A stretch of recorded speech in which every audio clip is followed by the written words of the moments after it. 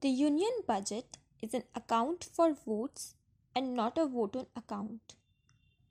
The opposition parties slammed the interim budget presented by Prime Minister Narendra Modi government on Friday, claiming it was nothing but an election manifesto, while the opposition Congress accused the government of trampling on time honored conventions. Independent experts also concurred that Finance Minister Piyush Goyal expanded the scope of the interim budget in an unprecedented fashion. A government is entitled to present only 5 budgets, one a year, Mr. Chidambaram said.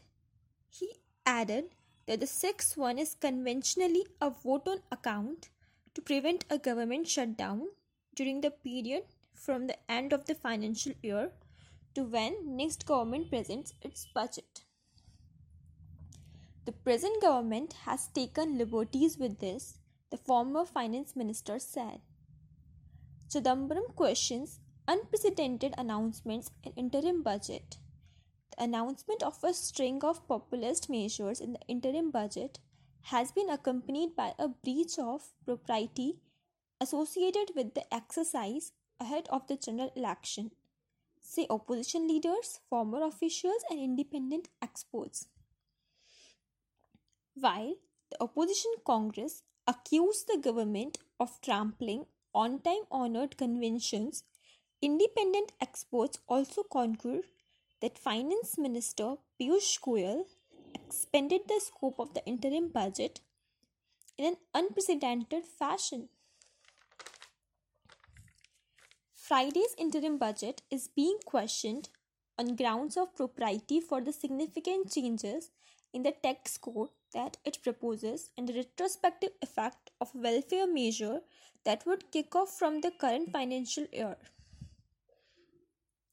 Mr. Goyal announced an income transfer scheme of Rs 6,000 a year for farmers with land holding of 2 hectares or less, effective from December 1st, 2018.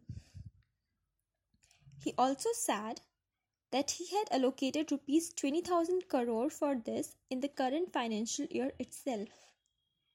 The payment is to be made in 3 tranches through the year of Rs 2,000 each.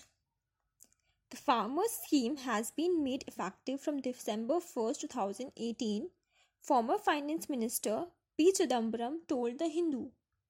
How is that possible? I think it is a clumsy attempt to escape the scrutiny of the Election Commission when they transferred Rs 2,000 in March.